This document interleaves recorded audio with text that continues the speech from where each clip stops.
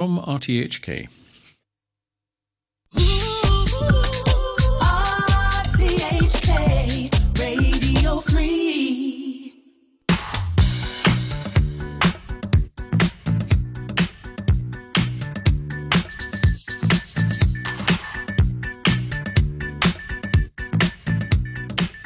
Good morning and welcome to the Week on 3 with me, Noreen Mir. We had an awesome week here on 3 with some great interviews that are definitely worth another visit. And that's what this program is for, a chance for us to highlight some of the interviews and programs you may have missed. This week, I have selected a few thought-provoking ones, all to do with Lantau, from plastic waste to reclamation. Let's start with Monday's Backchat, where they discussed the Lantau Tomorrow Vision Project. Hosts Mike Rouse and Hugh Chiverton spoke to Ryan Ip, the head of land and housing research from Our Hong Kong Foundation, along with Jason Poon, the managing director of China Technology, and Tom Yam, a member of the Citizen Task Force on Land Supply. And Hugh starts by asking Ryan Ip from Our Hong Kong Foundation about their plans about this and why they support the Lantau Reclamation Project. The obvious reason that why we need this island is we are in serious shortage of housing and land, and according to our estimations, in the next 30 years, we will need at least 9,000 hectares of land in Hong Kong, and that's almost equivalent to the size of 3 Sha Tin New Times. And if you count all the currently proposed land development projects that has been planned by the government, excluding the Lantau Tomorrow, it all adds up to only 3,600 hectares of land. That means we are still in shortage of 5,000 hectares of land. And that is something that, to me, is something that is structural, right? And that makes why the Lantau Tomorrow project is important, because it can create a large piece of land, almost more than 1,000 hectares, and also the number of public housing that it will provide is more than the 3 planned NDAs in the new territories combined. So I think that is still a very relevant project at this point of time. Well, can I interrupt, Ryan? You raised an eyeball-raising number of 9,000 hectare land demand. You said it, right, in your report. May I inform the Hong Kong audience and you grossly inflated that number. Yes.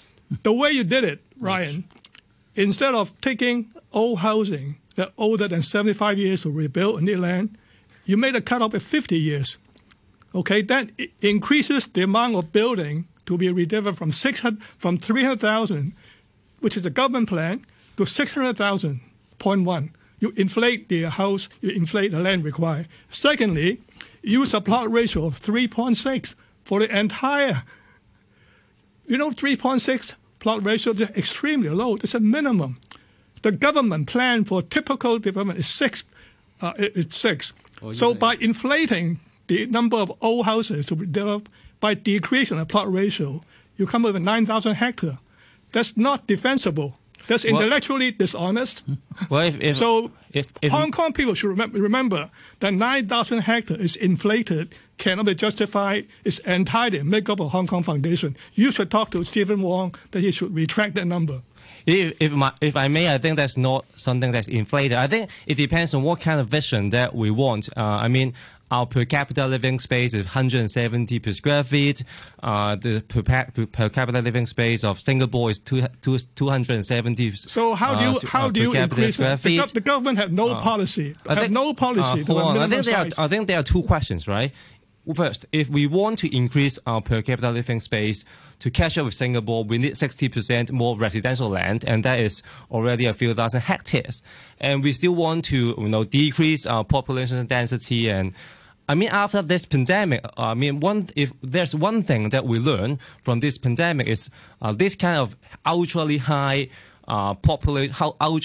density development is not really feasible, right? We need to decrease our population density. Okay, so But that's, Ryan, but, that, but increasing if I may, having land available If I is may. no connection to having a larger if I no may. connection whatsoever. Yeah. Land area and living space is no connection. Okay. Well, I Steve? think there's serious connection because that is having enough land, right, is the precondition of having a larger per capita living space and Ryan, decreasing population density, right? But people cannot afford the larger. How can you achieve that? People cannot afford larger flat, right? Cannot afford. How can you achieve that? Is you have another policy, right? But that is the precondition. I mean, without enough land and without enough housing, you can never increase per capita But living that condition space, does right? not lead to larger flat. The condition, having more land, does not lead to larger flat But- because larger flat costs more expensive. People still cannot afford it. No, a flat it in doesn't, Lantau it doesn't do it tomorrow- by itself. But let Ryan give his case. I think, but the thing is, well, without enough land, we can never have larger flats, right? We can never have a lower population Right. density. So having enough land is the precondition. But I'm not saying that having enough land will automatically lead to larger flat, lower population density. But you need a lot more policies for it, right? You may have more public housings. You may have a public housing with larger size. But this is something that the government should have another policy to handle it. But the thing is, without enough land, all of this cannot happen, right? All of this cannot be realized. So that is, to me, the precondition of having a better living environment, of having a more affordable housing. You missed the earlier conversation we have, meaning that for Hong Kong, in the next 10 years, the increased population only 600,000, from 7.5 to 8.1, the latest forecast, okay? 600,000. We have plan already in place to provide living for 250,000 people. That's the combination of Dong Chung Extension, the 4 NDA, Yuen Long South, Kam Tien South, Hong Shui Kiu, and New Territory North.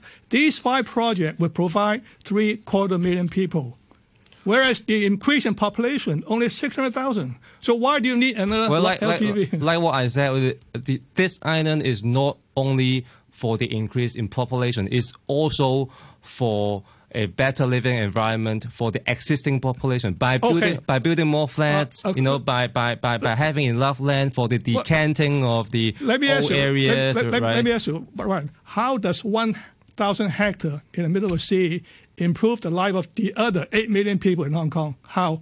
Well, I think there are a lot of mechanisms that you can do it. You can do a large-scale urban redevelopment, but in order to do an urban redevelopment, you need land for decanting, right? Because if you know a lot of the urban redevelopment projects, why it cannot go through is we do not have enough decanting space for doing all this redevelopment. So we are spending $1 trillion to decant urban development in Lantau. That's why I do it. Can I bring in Jason Poon? $1 trillion to decant. Jason Poon is still with us. I mean, it's kind of just common sense, isn't it? That we're living in a very, very congested area where we have tiny flats, we're squeezed in, and the price is very, very high. You give us more space, and we can expand. We can have a lower price because there'll be more land, so the price will go down. We can have larger flats. We just need a little bit of breathing room. Yeah, but the argument for this is wait. And this is for Jason Poon. The argument would be that this just gives you that breathing room and a land bank as well, and so for future reference as well. I think the land ban is not the concept of land bans equivalent to the living standards or equivalent to the living space per capita is not an equal science. That means in Hong Kong, I never think Hong Kong is lacking of lands. We have much land, but the problem is the government don't have a policy to drive it to use the lands properly. The problem is, I recall the message from Andy. Andy is saying that the provision of the Land Title Tomorrow visions may provide There are a more land. million problems with the land that we have. The ownership is very complicated. It's already being used in many cases, so you've got to deal with that. In many cases, it's unsuitable. Of course, a lot of it is mountainous and so on. You've got with the prospect of a big flat area to which you can put transport links. Why not? No, it doesn't mean we are talking about the Tomorrowland, the Land Title Tomorrow visions. The Land Title Tomorrow vision is providing an additional 1,000 hectares of lands. First of all, I think even our Hong Kong Foundation is not clarifying it. We recall the reclamation in Central and Wan Chai. In Central Wan Chai, we built hundreds of hectares in the downtown of Hong Kong. You know how much of the lands is being used for developing the buildings? There is only 22%, 23% of lands is being used for the buildings of blocks, including accommodation for the business, accommodation for the peoples, hotels and more, etc. Overall, that means in the 1,000 hectares in the Land Title Tomorrow visions, we have only 2.5 million of the 2.5 million square meters of the lands is to be used for constructing flats units. That amount of the land is not Is that able. a fair comparison? If you look at reclamation around... Oh, it's fair. Well, I mean, West Kowloon is a cultural project, so that's not housing. You can see the legislative paper. You've got the reclamation along the north side of Hong Kong Island, No, but that's for specific, infrastructure requirements. I So always it's not emphasize- really. Is that a fair comparison? Fair comparison. Now, the Central and Wan Chai reclamation is mainly used for the connection of the northern part of Hong Kong and in Hong Kong Islands and the coasting harbour between Kowloon and Hong Kong. In Land Title Tomorrow Vision, we have 3 links. The links is of the new reclamation is linking the Land Title Islands, linking the Hong Kong Island, and linking the western part of the Hong Kong. That means in the government paper, in the legislative consultation papers, the government already set up 6 numbers of the main roads and railways to be built on the islands. If you count the space using by only these 6 rails and roads, it's already occupy half of the island's areas. So there is only half of the island areas. Wouldn't the railways be underground? No. If you are doing reclamations, it's not necessary to do everything underground. The underground is expensive, much expensive than overgrounds or undergrounds. And roads, if you are talking about we build all the roads underground by corridors or by tunnels, But it the doesn't make sense. railway can't get to Hong Kong Island No, overland, can it? No. The railway, the Hong Kong government is proposing to connect the Hong Kong Islands and the reclamation area with road and rails. I think, let me echo Jason, you're right. In fact, the government did a study. Can the links handle the traffic between Land Title Tomorrow to Hong Kong and also the traffic from Northwest New Territory via Route 11? The conclusion is either you're very congested or you raise a toll fare to discourage traffic. So I raised that point earlier in the first half that the transportation network or LTV simply cannot support the idea that the government proposed. The transportation is not workable. And also it would totally destroy the Kennedy Town area development. Do you know how congested Kennedy Town now is already? Can you imagine tunnels connecting the Land Title Tomorrow into Kennedy Town? That's simply not workable. I think if since you were talking about infrastructure, I think I can add something. Since you're talking about the connection between new territories and Land Title Tomorrow and also the Hong Kong Island, and I think that is another benefit that this project will bring to us. That is another transport corridor, right? That connect the new territories with the Hong Kong Islands, and that is something people living in the New Territory West has been called for. For many years, right? But Ryan, I just point out that transportation cannot support the benefit that you claim.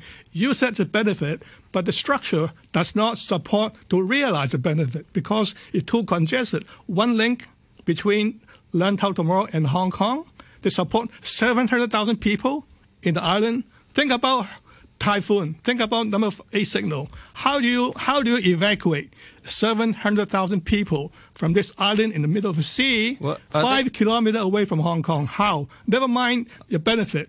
The benefit cannot be realized because the congestion on the island. Sorry, Tom, why would you have to evacuate them? So exactly, Why don't they I just think stay home?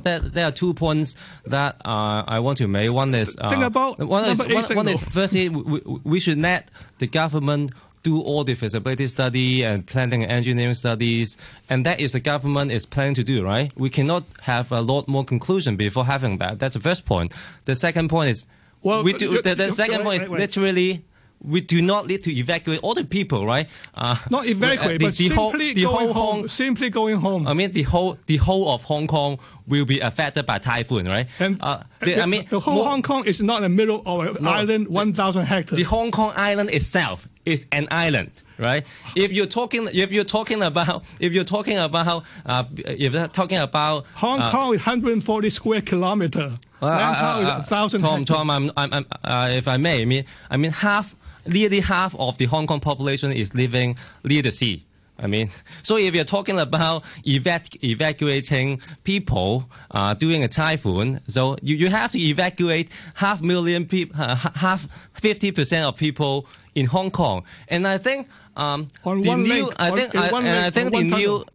new island actually has a additional benefit, right? Because it is a new structure, it is a new design, so there is a chance for you to put in new technology and new design that is climate resilient. Andy, what is climate resilient?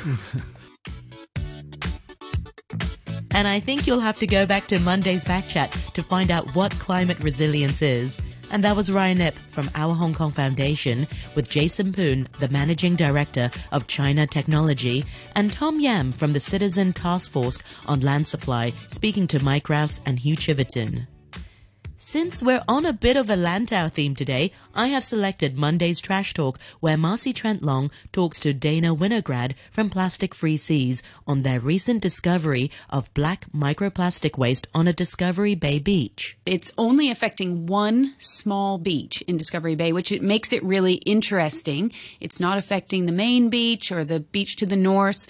It's not affecting even mangroves really close by to this beach, but it's one small beach in a very small bay. So you would think that finding the source would be easier than something that was affecting a wide line of shoreline. So late July, I was notified that there was some black stuff washing up on this one particular beach. So I went down, and this is not a very accessible beach. You have to climb over a fence, scramble down some rocks. It's very tidal. Good exercise. Yes, very good exercise. It's very tidal. So at high tide, there is no beach. And then at low tide, it's very low and it gets very murky. And so you have to kind of be there at the right time. But I went down there and realized that this was something that looked very much like the infill from a sports pitch. So, of course, I started having a look around. And we have 2 pitches in Discovery Bay. And I quickly established that it didn't seem to be the same crumb as they were using on the Discovery College sports pitch, which is actually the closest pitch. Right, that's the ESF school right? Exactly. And but it looked quite similar to the crumb that is used on the North Plaza pitch, which is managed by city management company as part of Hong Kong Resorts, who manages the entire Discovery Bay. Right. And so the pitches are sports pitches for soccer, for rugby. Exactly. Yeah. Exactly. Okay. So they're artificial grass.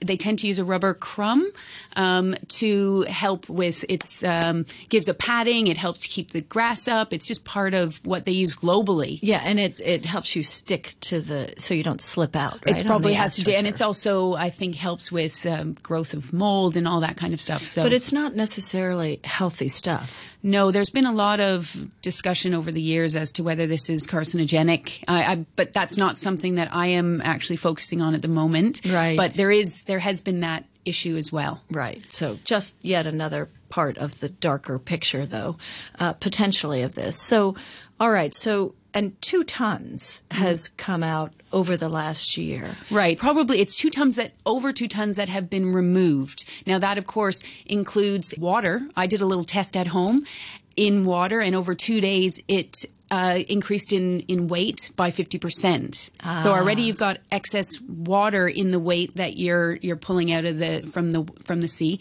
and then you've got leaf debris and shells and whatever. So it's probably not that high of a volume of the actual crumbs, but it's impossible to estimate otherwise. Okay. It's still over a ton, I would say. That's a lot. It's huge. And Trash Talkers, Dana's been out there at the beach exercising her muscles, but, it's been pretty hard just in the heat, actually gathering up a lot of this stuff. But the Marine Department did come out and help you a bit. Yes, no, I have to say the Marine Department was very responsive. Luckily, because of what we do at Plastic Free Seas, we have a lot of good contacts. So I was able to contact the correct department on the evening, even though it was quite late, and they had a team out the next morning. Now, unfortunately, the team wasn't prepared as I had recommended them to be, but we had a lot of extra equipment, so they were able to get to work, and soon after they brought more. And they were there for 2 days, and in those 2 days, I can't remember the volume, but it was quite a bit. And then I believe it started to rain, perhaps. So it kind of stopped. And then the following week, I realized the problem was still there. So I called the Marine Department again, and they came back. But what was interesting was quite quickly on, I asked them about their investigation, because obviously you have this vast amount of pollution in the water. Of course, you're going to do an investigation. And they said, the Marine Department said, well, that would be the EPD. They have a special task force on that. And I said, oh, great. So they've started. Right. And they said, no, would you like us to contact them? So I said, yes, please. So it did then get handled by the EPD, and they started an investigation, which I'm not sure would have continued on without my pushing. So then let's talk a little bit about that. So, because you've done obviously your own investigation as well. And it's more of, just for the listeners to understand, how could all these crumbs get from a pitch to your nearby beach? Very good question. Thank you. So, there, on this particular pitch, there is storm drains running around 3 sides of the pitch. Now, you don't always have storm drains around a pitch. Sometimes they're hidden underneath, but you always have drainage. And storm drains always lead to the sea. Mm. So, of course, anything that's coming off of the pitch is going to lead to the sea. Now, I have no access to the storm drains in Discovery Bay because they're not held by the government. They're held by Hong Kong Resorts, and they haven't shared them. But I know they're going to the sea, because if not, it would be flooded there. We did see a huge amount of this infill in and around the storm drains. So we know for a fact that the infill is getting into the storm drains, and we know that there is what appears to be infill washing up on the beach. So I can only surmise that there's a link, but of course we don't know for sure. Right. And so that's the investigation that you're hoping that the government does. And the government, Plastic Free Seas was kind of founded on a huge plastic pellets bill, and from that came, I thought, some kind of a government plan to deal with these marine spills. Exactly. So after the 2012 plastic pellet spill, what came out of that was an interdepartmental working group on clean shorelines. And they were made up of a number of groups within the government, the first ever, I think, interdepartmental working group, to come together to solve these marine incidences. Now, it changed slightly in 2018 and became what's called the Interdepartmental Working Group on Marine Environmental Management, which actually I think sounds great because it's management, which should include prevention as well as cleanup. Okay. Now, unfortunately, the focus has been on cleanup, and they've done well. Today, again, they're back there. The Marine Department is back there. That's great. The EPD is in control of the investigation and therefore the cleanup. So upon instruction from the EPD, the Marine Department will go out to clean now. And they were there today, although I did call them last week, and they didn't respond immediately, which was a little bit disappointing. So I went out and I got about 50 kilograms of crumbs. But The worrying thing is that along with those changes in 2018, they came up with a task force on emergency response to marine environmental incidences. So that says that they thought it was very important to have this emergency response plan in place, which was the goal of since 2012. And unfortunately, I don't see that it's in place well enough. The cleanup has been done quite well, but looking into the source of the investigation doesn't seem to be a priority. And also, I've asked them now, if my neighbor found a problem tomorrow night, a marine incident of, the same sort of level, what should they do? Who do they call? And they weren't able to answer me. So for everyone out there, the first thing you do, as far as I'm concerned, is call 1-823. Okay. That's the emergency hotline for a number of governmental departments. Unfortunately, under COVID, it was a bit shut down for a while, not working at full capacity. But as far as I know, for the general public, that's your best route. But honestly, at this point, they need to have a better emergency response plan in place than just telling people to call 1-823, or 1-823 has to know what that next step is.